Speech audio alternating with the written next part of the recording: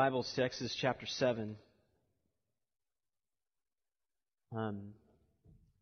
There are Bibles available. If you need a Bible, go ahead and raise your hand. And the reason I even bring that up is because there's going to be a lot of Bible reading. We're going to cover a couple of chapters in Exodus today. And most of what we'll be looking at will not be on the screen just because there's so much of it.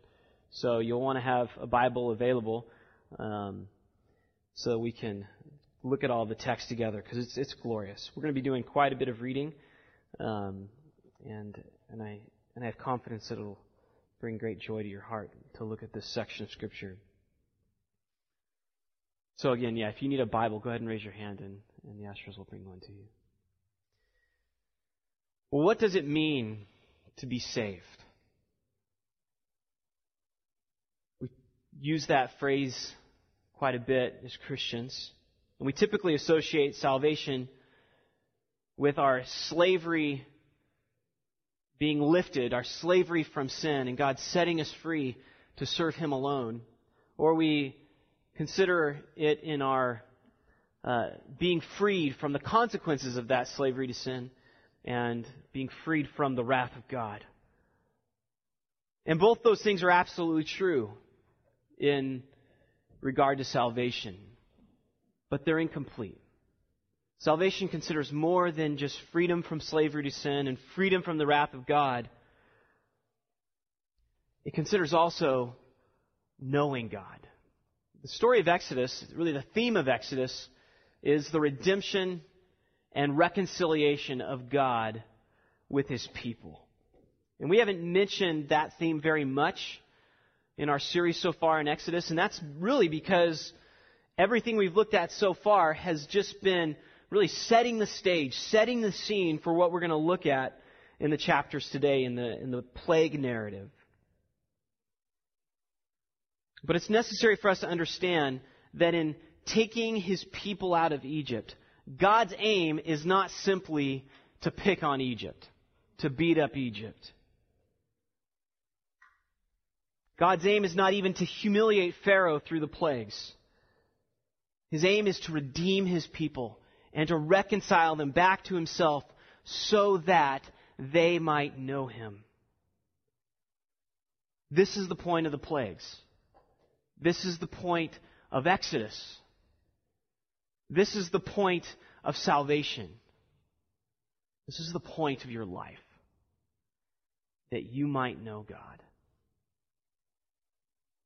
In John 17, right before our precious Lord was crucified, He began to pray. And He made this plea to God the Father. John 17. When Jesus had spoken these words, He lifted His eyes to heaven and said, Father, the hour has come. Glorify Your Son, that the Son may glorify You. Since You have given Him authority over all flesh, to give eternal life to all whom You have given Him.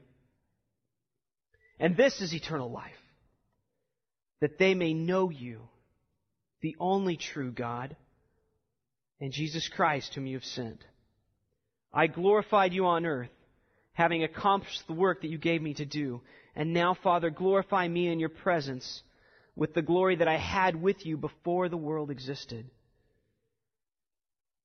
And then in verse 25, at the end of His prayer, He says, O righteous Father, even though the world does not know You, I know You.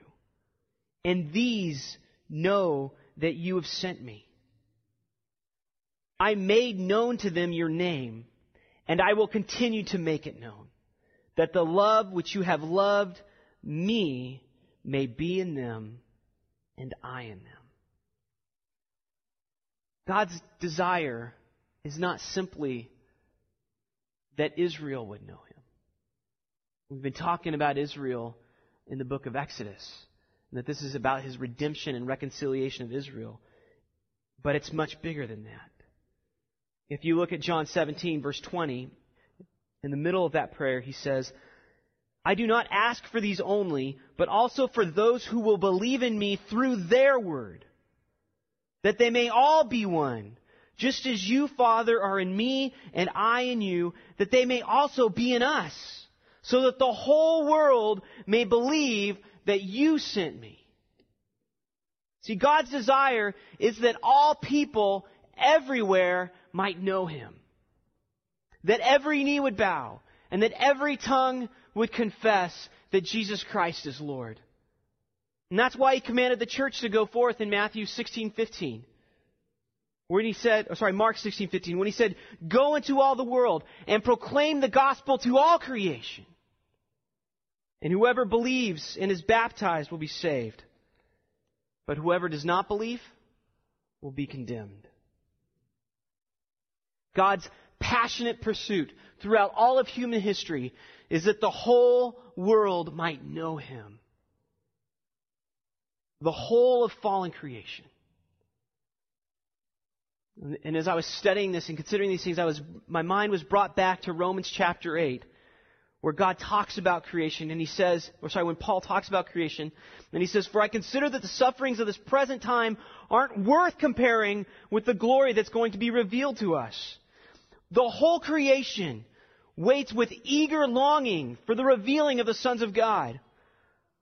For the creation was subjected to futility, not willingly, but because of Him who subjected it, in hope that the creation itself will be set free from its bondage to corruption and obtain the freedom of the glory of the children of God. For we know that the whole creation has been groaning together in the pains of childbirth until now. And not only the creation, but we ourselves have the first fruits of the Spirit, and we groan inwardly as we eagerly await our adoption as sons, the redemption of our bodies. For in this hope we were saved." So consider that. God's desire is that the whole of creation might know Him, as we look at this story in Exodus of the plagues. To just kind of set maybe a map before us, I want to just present a chart of the literary structure of the plague narrative, and that's pretty hard to see. But the way it's broken down is there's really 3 cycles to the plague narrative, and in each cycle there's a clear statement that God's purpose is that Pharaoh would know that He is Yahweh. But it increases. In the second cycle, it's that he would know that He is Yahweh in the midst of the land. And then finally in the third cycle, that he would know that Yahweh is God over all the earth. And there's this increasing severity as well. But the patterns are very similar. The usage of the staff, and that the first plague in each cycle is Moses and Aaron approach Pharaoh in the morning.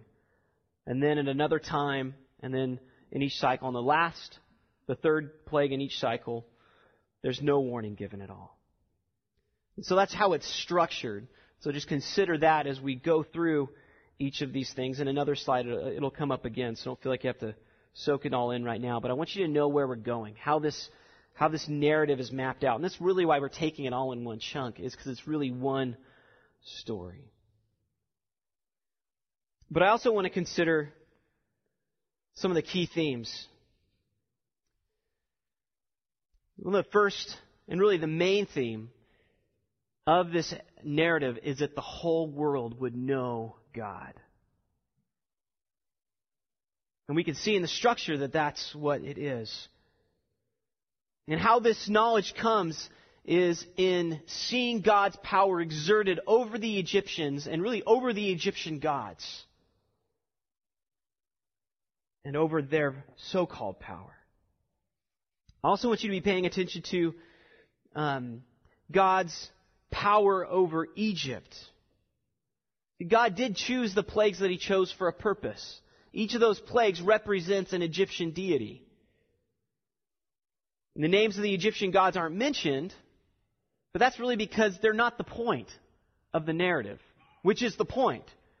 The Egyptian gods are totally insignificant, totally powerless in their own land. There's also increasing severity in the plagues. As we read through each of these cycles, you will see things get worse and worse for the Egyptians. The first 3 plagues are a little more than annoyances. And the second, they completely destroy the land. The second, they bring pain and hardship. And the third, they completely destroy the land. And that final plague brings death.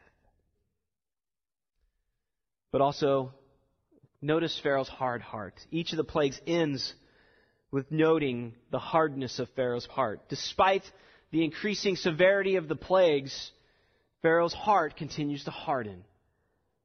And although he presents at times this appearance of repenting, Pharaoh continues to refuse to obey God and to release the Israelites from their service of Him to their service of Yahweh.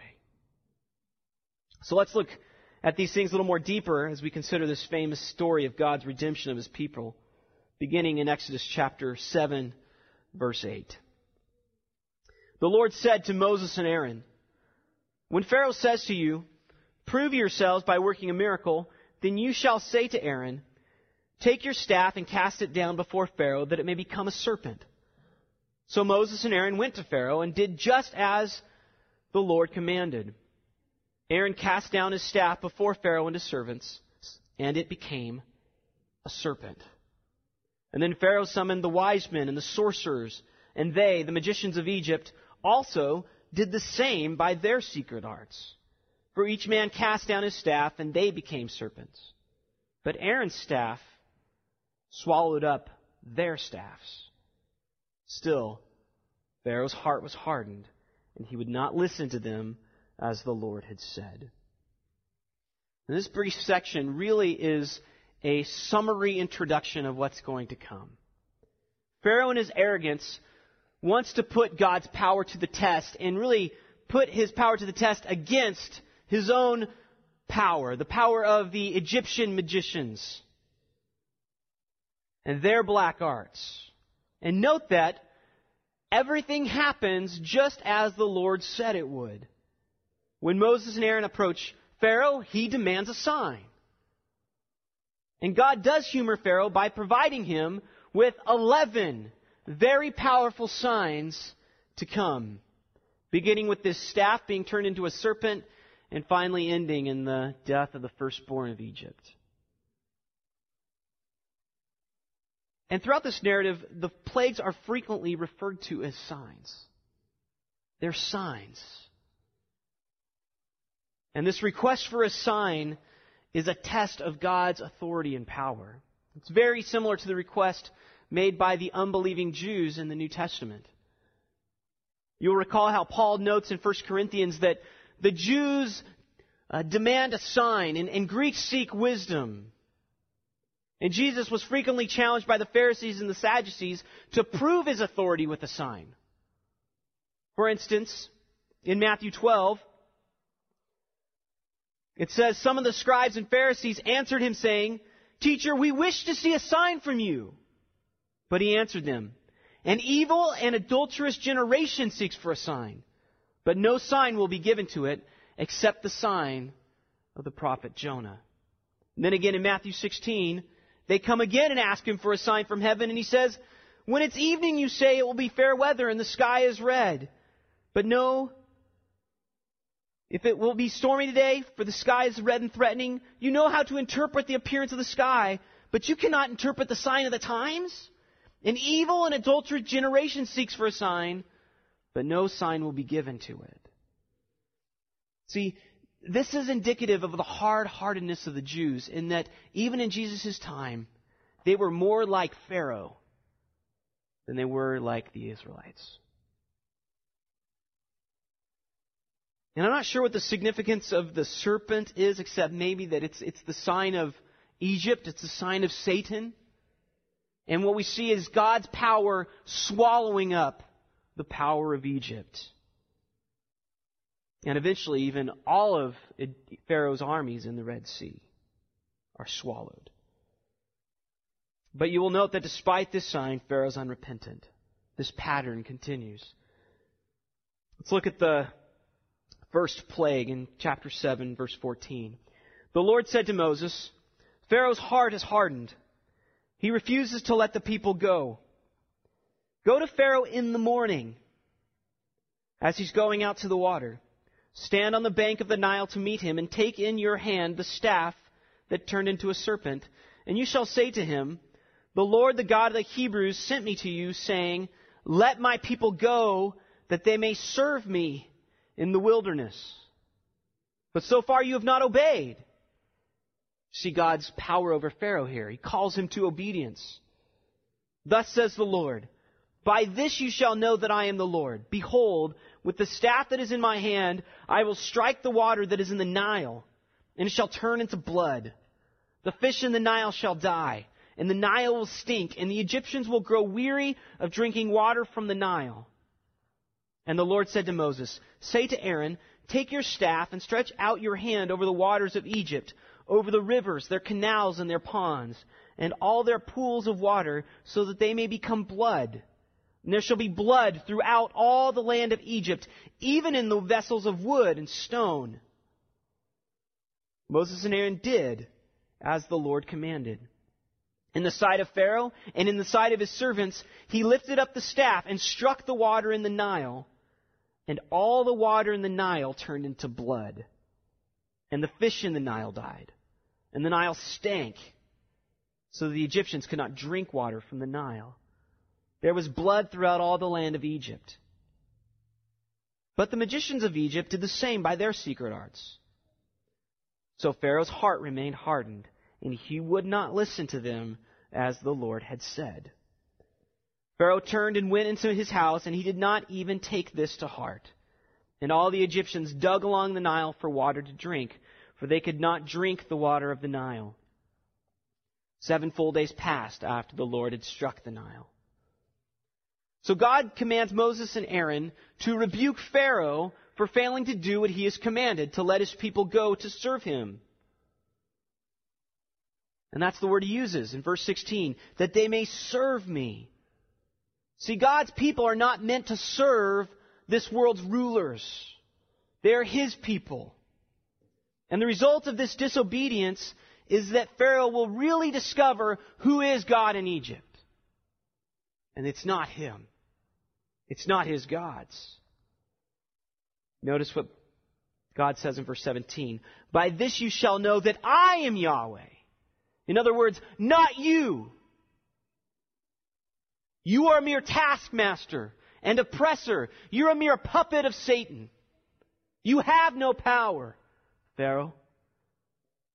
Your gods have no real power. And we see God demonstrating his sovereign power, particularly by striking the life source of Egypt, the Nile. And he turns it into something of death. And unlike Pharaoh, Moses and Aaron do exactly what God commands. And as they're obedient to God, God's power is manifested in them. But what's important to note is that Pharaoh's sorcerers were able to do the very same thing. They turned the water into blood, but they were unable to turn the blood back into water. Just as they were able to turn their staffs into snakes. And the point is, they can match these miracles with their demonic powers, but they can't reverse them. See, Satan can only twist and distort what is good. He can only turn life into death. But only God can resurrect life. Satan and his servants can take life away. But they can only turn life into death. They cannot make life out of death. And despite the obvious difference in God's and Egypt's power, Pharaoh is unresponsive. The second plague. Then the Lord said to Moses, go into Pharaoh and say to him, thus says the Lord, let my people go that they may serve me. But if you refuse to let them go, behold, I will plague all your country with frogs. The Nile shall swarm with frogs that shall come up into your house and into your bedroom and on your bed and into the houses of your servants and your people and into your ovens and your kneading bowls. The frog shall come upon you and all your people and on all your servants. And the Lord said to Moses, say to Aaron, stretch out your hand with your staff over the rivers, over the canals, and over the pools, and make frogs come up onto the land of Egypt." So Aaron stretched out his hand over the waters of Egypt, and the frogs came up and covered the land of Egypt. But the magicians did the same by their secret arts, and made frogs come up on the land of Egypt. Then Pharaoh called Moses and Aaron and said, "Plead with the Lord to take away the frogs from me and from my people, and I will let the people go to sacrifice to the Lord." Moses said to Pharaoh, "Be pleased to command me when I am to plead for you and for your servants and for your people, that the frogs may be cut off from you and your houses and be left only in the Nile." And he said, "Tomorrow." Moses said, "Be it as you say, so that you may know that there is no one like the Lord our God. The frogs shall go away from you, and your houses, and your servants, and your people. They shall be left only in the Nile." So Moses and Aaron went out from Pharaoh, and Moses cried to the Lord about the frogs, as he had agreed with Pharaoh. And the Lord did according to the word of Moses. The frogs died out in the houses, the courtyards, and the fields. And they gathered them together in heaps, and the land stank. But when Pharaoh saw that there was a respite, he hardened his heart and would not listen to them as the Lord had said. In verse 8, or chapter 8, verse 1, God repeats his command to Pharaoh to let his people go and worship him. And God warns that if Pharaoh refuses to obey, he's going to strike Pharaoh with another plague.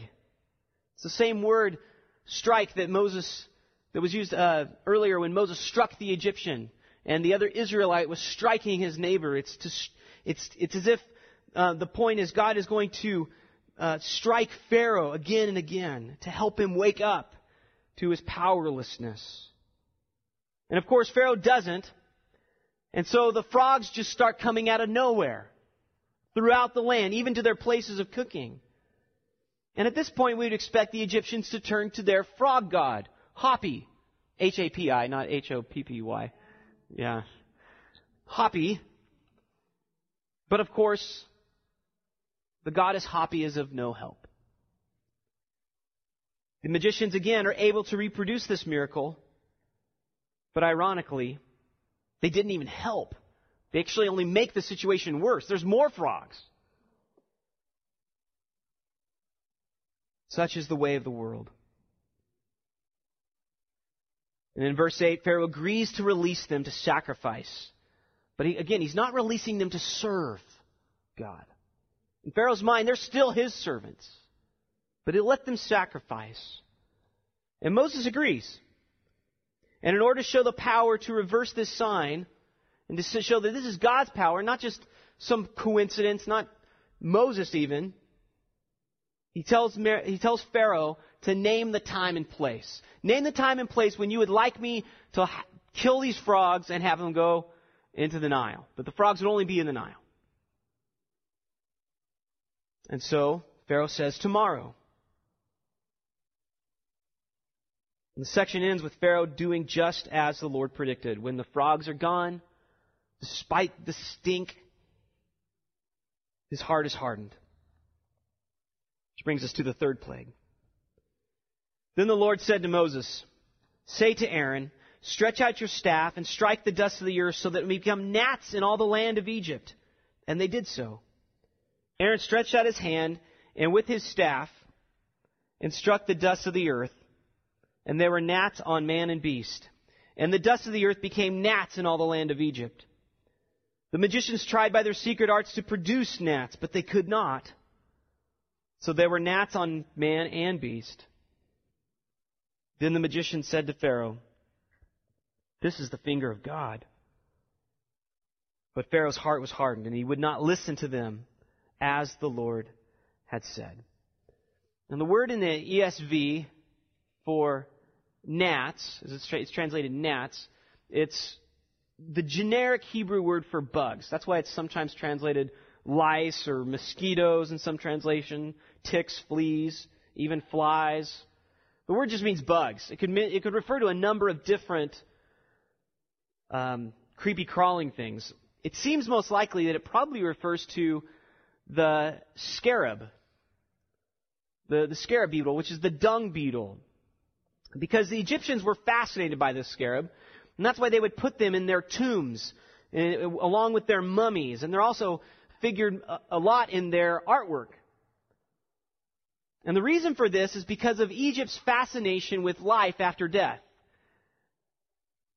The Egyptians wanted to live again after their death, and so they were fascinated with things that seemed to be able to have the power to bring life after death. And what's interesting about the dung beetle is that it could do that. They would lay their eggs in poop or dung, and they would roll this dung around until finally their eggs hatched out of it. It's also what seems to be the point of the flies. Flies lay their eggs in dead, rotting corpses or meat, and life comes out of this death. So both these plagues to Egypt symbolize their fascination of achieving life after death. But of course, these idols don't bring life to Egypt. They only bring death. And note that in verse 19,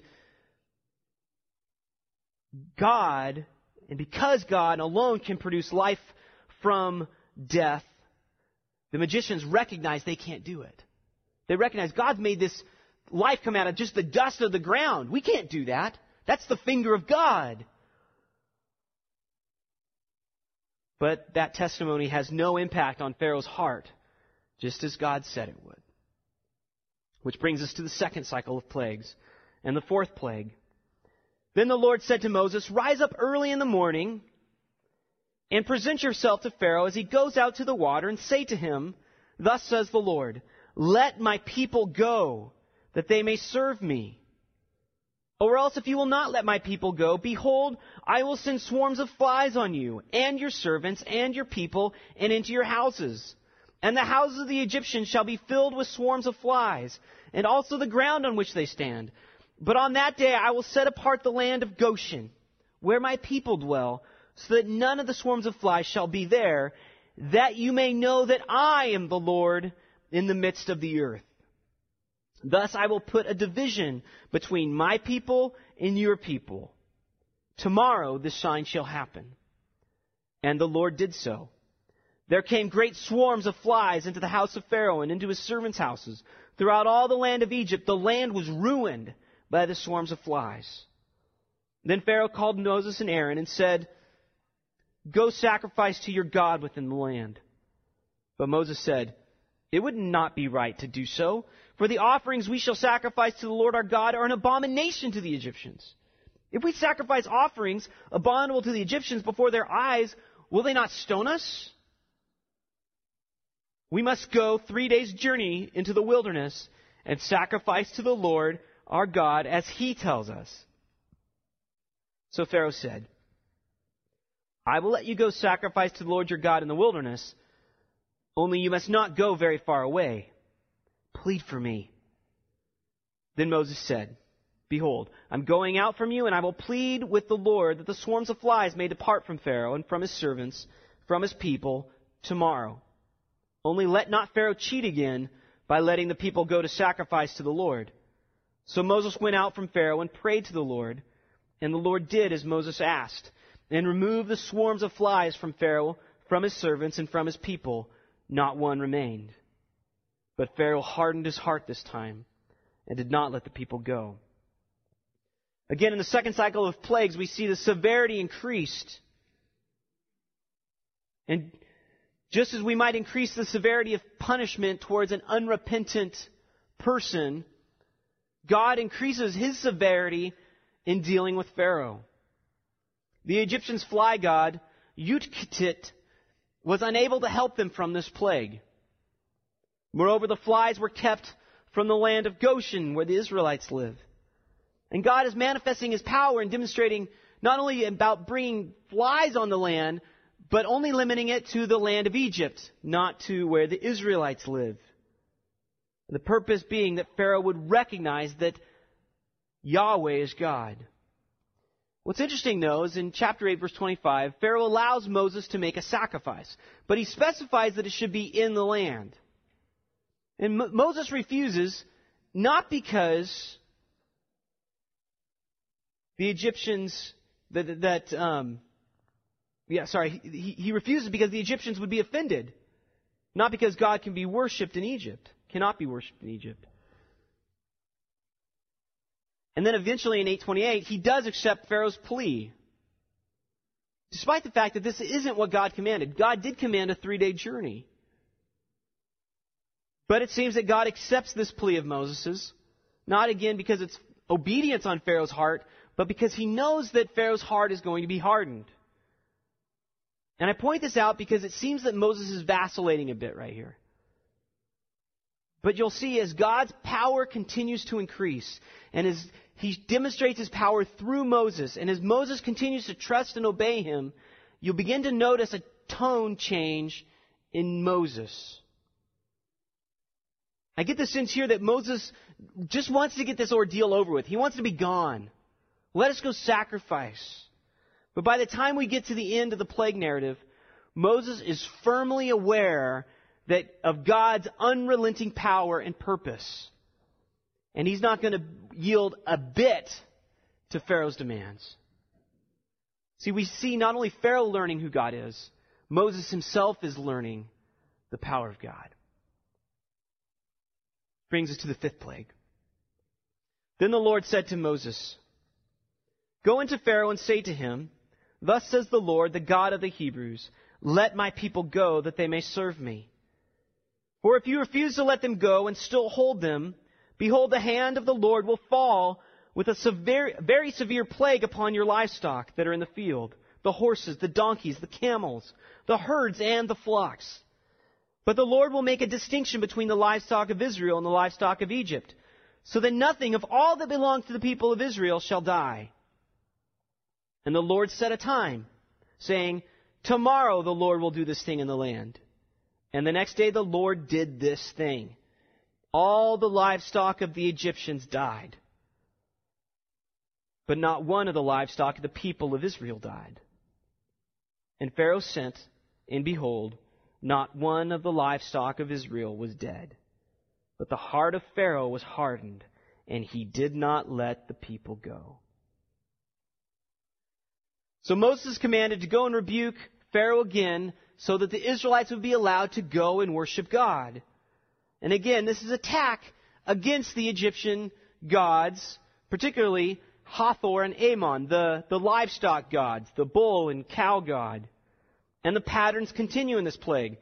There's the time is specified and a warning of the consequences, which will be death to the livestock. And Israel is spared again. And again, Pharaoh remains unmoved. Which brings us to the plague of boils. "And the Lord said to Moses and Aaron, 'Take handfuls of soot from the kiln, and let Moses throw them in the air in the sight of Pharaoh. It shall be fine dust over all the land of Egypt, and become boils, breaking out in sores on man and beast throughout all the land of Egypt.'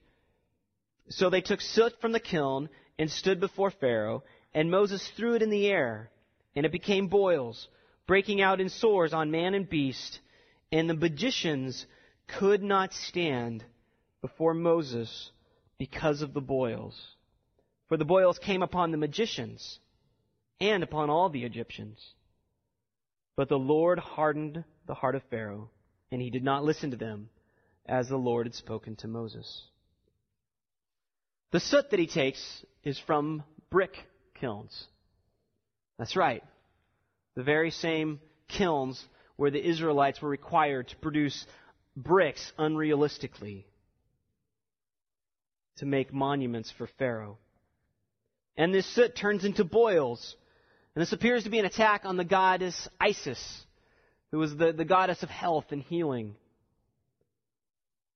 And the growing intensity of this plague is seen in the fact that now, not only are the magicians not able to reproduce the plague, they themselves are not even able to stand before Moses. But Pharaoh's heart remains hard, just as God predicted. And this brings us to the third cycle of plagues. Chapter 9, verse 13. Then the Lord said to Moses, "Rise up early in the morning and present yourself before Pharaoh and say to him, 'Thus says the Lord, the God of the Hebrews, let my people go, that they may serve me. For this time I will send all my plagues on you yourself and on your servants and your people, so that you may know that there is none like me in all the earth. For by now I could have put out my hand and struck you and your people with pestilence, and you would have been cut off from the earth. But for this purpose I have raised you up, to show you my power, so that my name may be proclaimed in all the earth. You are still exalting yourself against my people, and will not let them go. Behold, about this time tomorrow, I will cause very heavy hail to fall, such as never been seen in Egypt from the day it was founded until now. Now therefore send, get your livestock, and all that you have in the field into safe shelter. For every man and beast that is in the field that is not brought home will die when the hail falls on them.' Then whoever feared the word of the Lord among the servants of Pharaoh hurried his slaves and his livestock into the houses. But whoever did not pay attention to the word of the Lord left his slaves and his livestock in the field. Then the Lord said to Moses, 'Stretch out your hand toward heaven, so that there may be hail in all the land of Egypt, on man and beast and every plant of the field in the land of Egypt.' Then Moses stretched out his staff toward heaven, and the Lord sent thunder and hail and fire down to the earth. And the Lord rained hail upon the land of Egypt. There was hail and fire flashing, probably lightning is what's referred to there, continually in the midst of the hail. Very heavy hail, such as never been seen in all the land since it was a nation. The hail struck down everything that was in the field, and in all the land of Egypt, both man and beast. And the hail struck down every plant of the field and broke every tree of the field. Only in the land of Goshen, where the people of Israel were, was there no hail. Then Pharaoh sent and called Moses and Aaron and said to them, 'This time I have sinned. The Lord is in the right, and I and my people are in the wrong. Plead with the Lord, for there has been enough of God's thunder and hail. I will let you go, and you shall stay no longer.' Moses said to him, 'As soon as I have gone out of the city, I will stretch out my hands to the Lord. The thunder will cease, and there will be no more hail, so that you may know that the earth is the Lord's.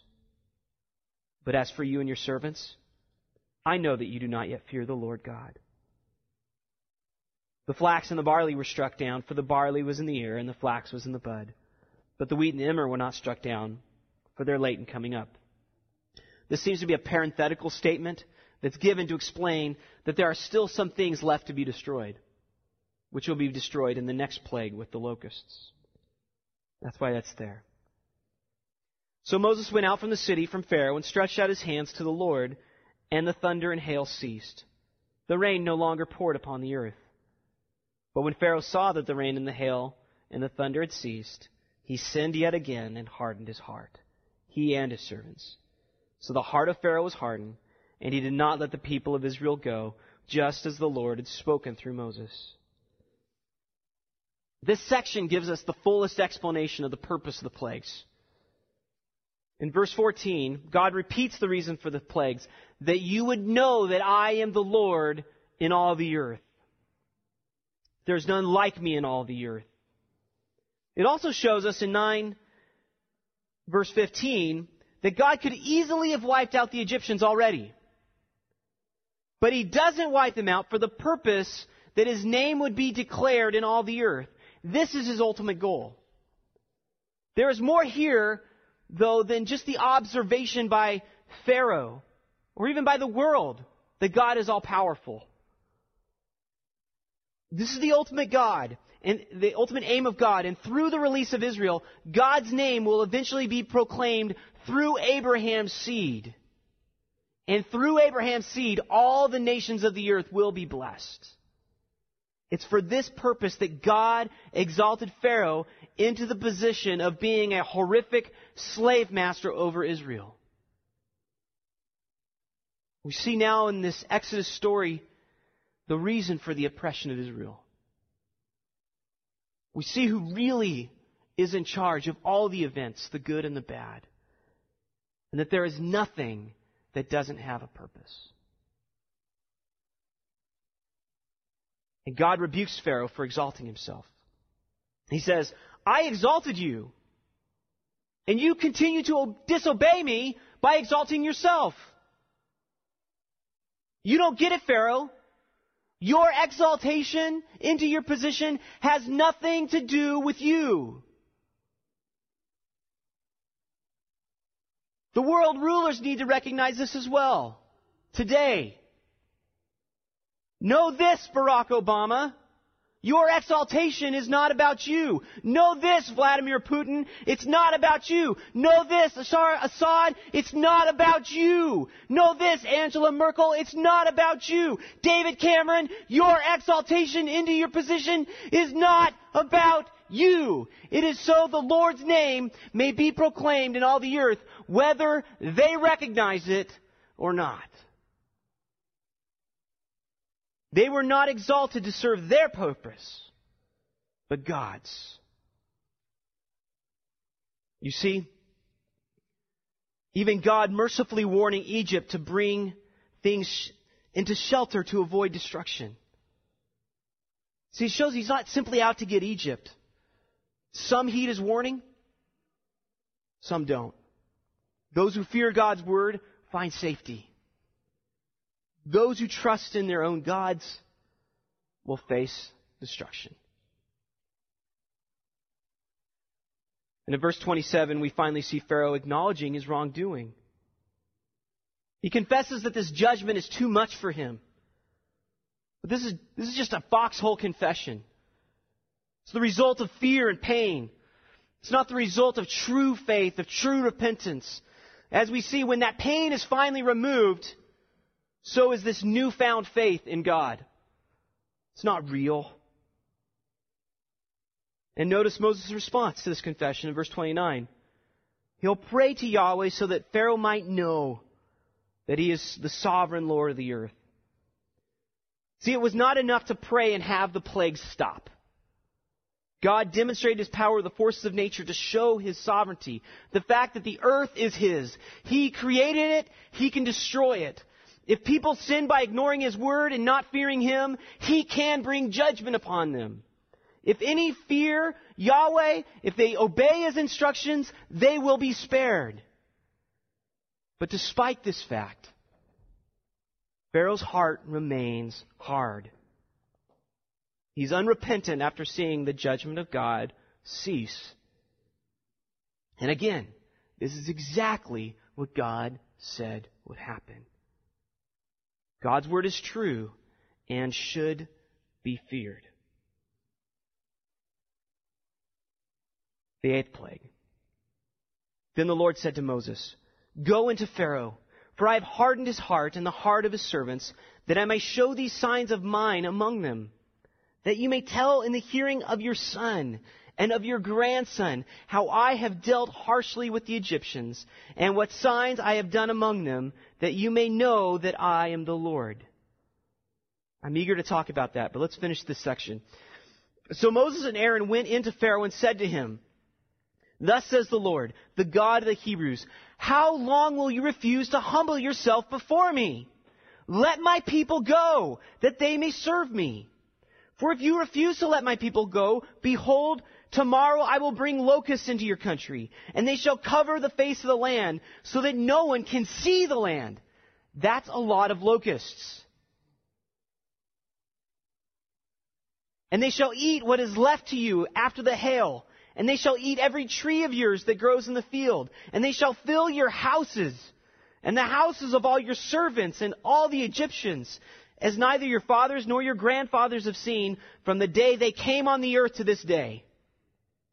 Then he turned and went from Pharaoh. Then Pharaoh's servants said to him, How long shall this man be a snare to us? Let the men go, that they may serve the Lord their God. Do you not understand that Egypt is ruined? So Moses and Aaron were brought back to Pharaoh. And he said to them, Go serve the Lord your God. But which ones are to go? Moses said, We will go with our young and our old. We will go with our sons and daughters, and with our flocks and herds, for we must hold a feast to the Lord." But Pharaoh said to them, "The Lord be with you if I ever let you and your little ones go. Look, you have some evil purpose in mind. No, go, the men among you, and serve the Lord. For that's what you're asking."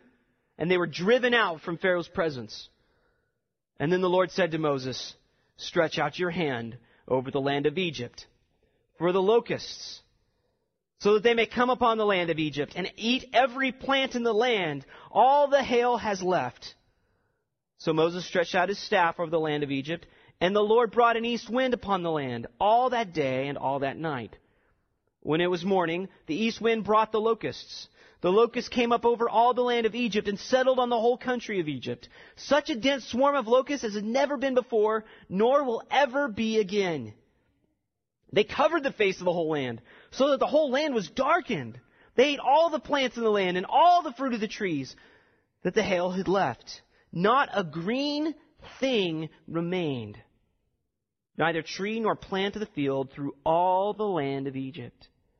And then Pharaoh hastily called for Moses and Aaron and said, "I have sinned against the Lord your God and against you. Now therefore forgive my sin, please, only this once, and plead with the Lord your God only to remove this death from me." So he went out from Pharaoh and pleaded with the Lord. And the Lord turned the wind into a very strong east wind, which lifted the locusts and drove them into the Red Sea. Not a single locust was left in all the country of Egypt. But the Lord hardened Pharaoh's heart, and he did not let the people go. This section gives us a little further explanation of God's purpose in the plagues. God afflicts Egypt because he desires that his name would be proclaimed by Israel to successive generations, as they see the mockery that God makes of Pharaoh. God wants his people, men, women, and children, to know that he is Yahweh. That God is who he says he is. And that no other God, no other land has any power over them. If they are his, they are completely his. All of them, men, women, and children. And I also love verse 10:2. The verb translated in the ESV is, "I have dealt harshly with the Egyptians." It means to occupy oneself at another expense, to toy with someone, which may be paraphrased as mock. And that's why Peter ends in his commentary, says that the purpose of Exodus is to show that Pharaoh is God's plaything. One translator translated the phrase, "that I amused myself aggravating the Egyptians." Pharaoh's just a toy in God's hand. The most powerful man on the earth is a toy. God makes him look foolish. And all the world's rulers in their arrogance and stubbornness. And interestingly, we see in verses 3 and then in verse 7 that Pharaoh's servants pick up on God's warning. But still, in the hardness of their hearts, they blame Moses. They don't blame Pharaoh.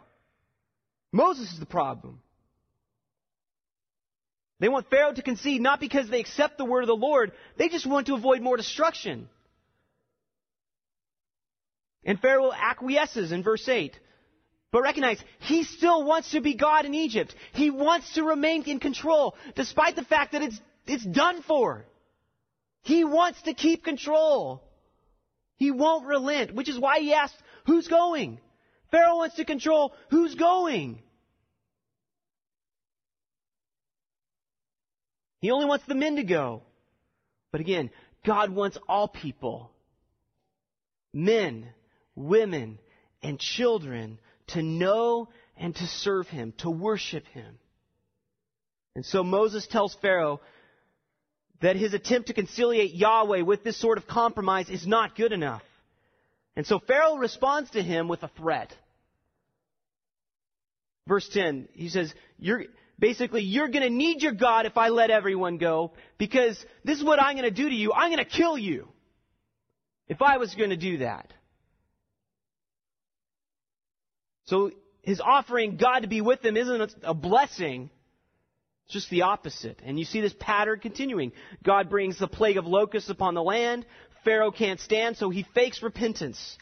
Then the plagues go away, and Pharaoh's heart is hardened, which leads to the 9th plague, darkness. Then the Lord said to Moses, "Stretch out your hand toward heaven, that there may be darkness over the land of Egypt, a darkness that could be felt." So Moses stretched out his hand toward heaven, and there was pitch darkness in all the land of Egypt 3 days. They did not see one another, nor did anyone rise from his place for 3 days.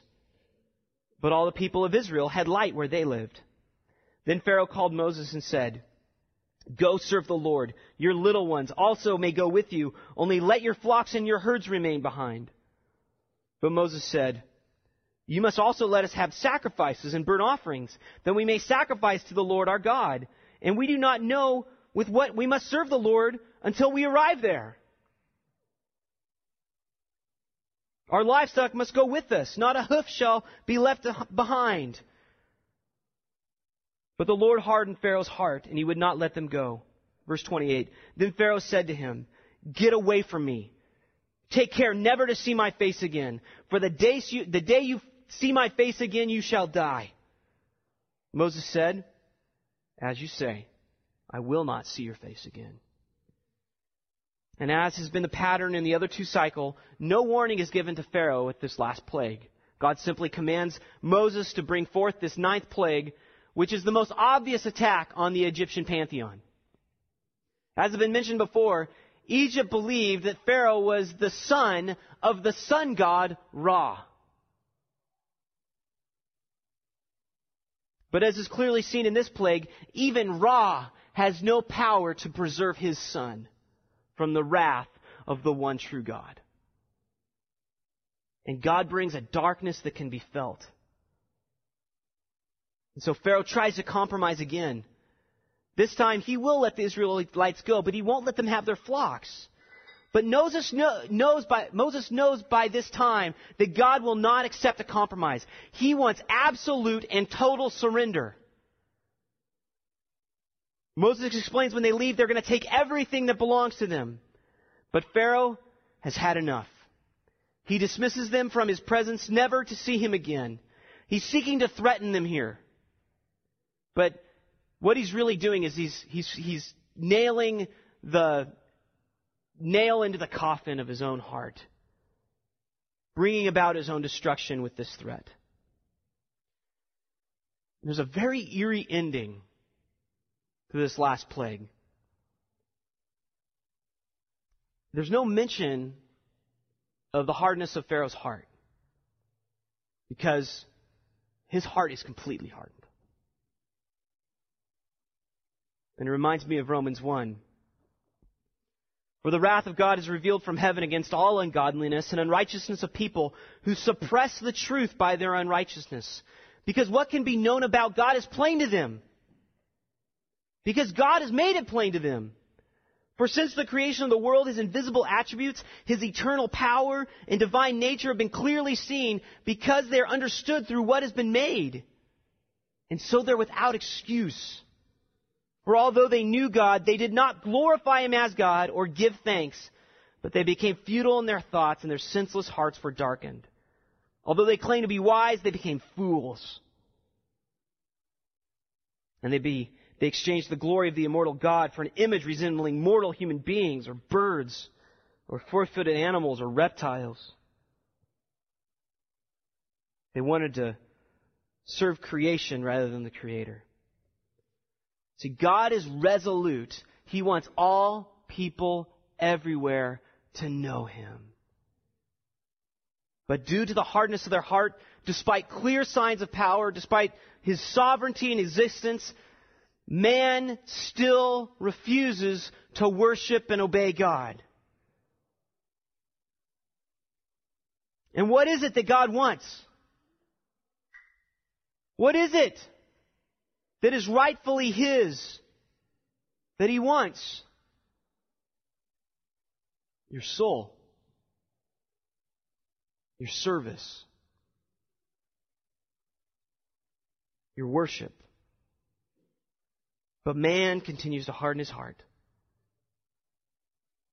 There's tremendous encouragement in this narrative of the plagues for us because as believers, we see the amazing power of God on display. But there's also a clear and severe warning for those who are unwilling to yield control of their lives over to God. Remember, there was really only one thing that Pharaoh didn't want to let go of. One thing. He didn't want the Israelites to go. There was one thing that kept him from repenting. But God demands all of our hearts, complete obedience. And there's numerous things that people are reluctant to give over to God, reluctant to release control of. Dreams, plans,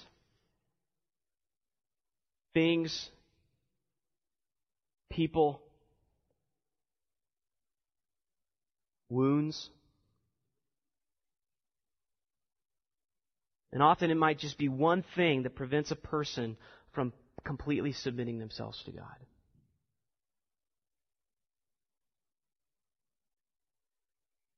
And if you recognize that this is reminiscent of your own heart, consider the result of Pharaoh's hardness. And heed this warning given to churchgoers in the book of Hebrews. Oh, that today you would listen as he speaks. Do not harden your hearts as in the rebellion, in the day of testing in the wilderness. There your fathers tested me and tried me, and they saw my works for 40 years. Therefore I became provoked at that generation and said, their hearts are always wandering, and they have not known my ways. As I swore in my anger, they will never enter my rest. Don't let anything get between you and knowing God.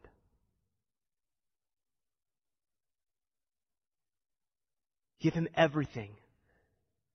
Submit everything in your life to his complete and total obedience. You would submit all of your soul to God. And he will satisfy you with the abundant joy of knowing him. As Jim Elliot said, he is no fool who gives up what he cannot keep to gain what he cannot lose. Let's pray. There is no more satisfying thing in the world than knowing you, Lord. And I remember that amazing prayer, Christ, that you gave right before you were crucified for our sins, that we might enjoy the glory that you had from eternity past with the Father. An eternal, satisfying joy. God, let us give everything to you so that we may have you. Help us to release all to you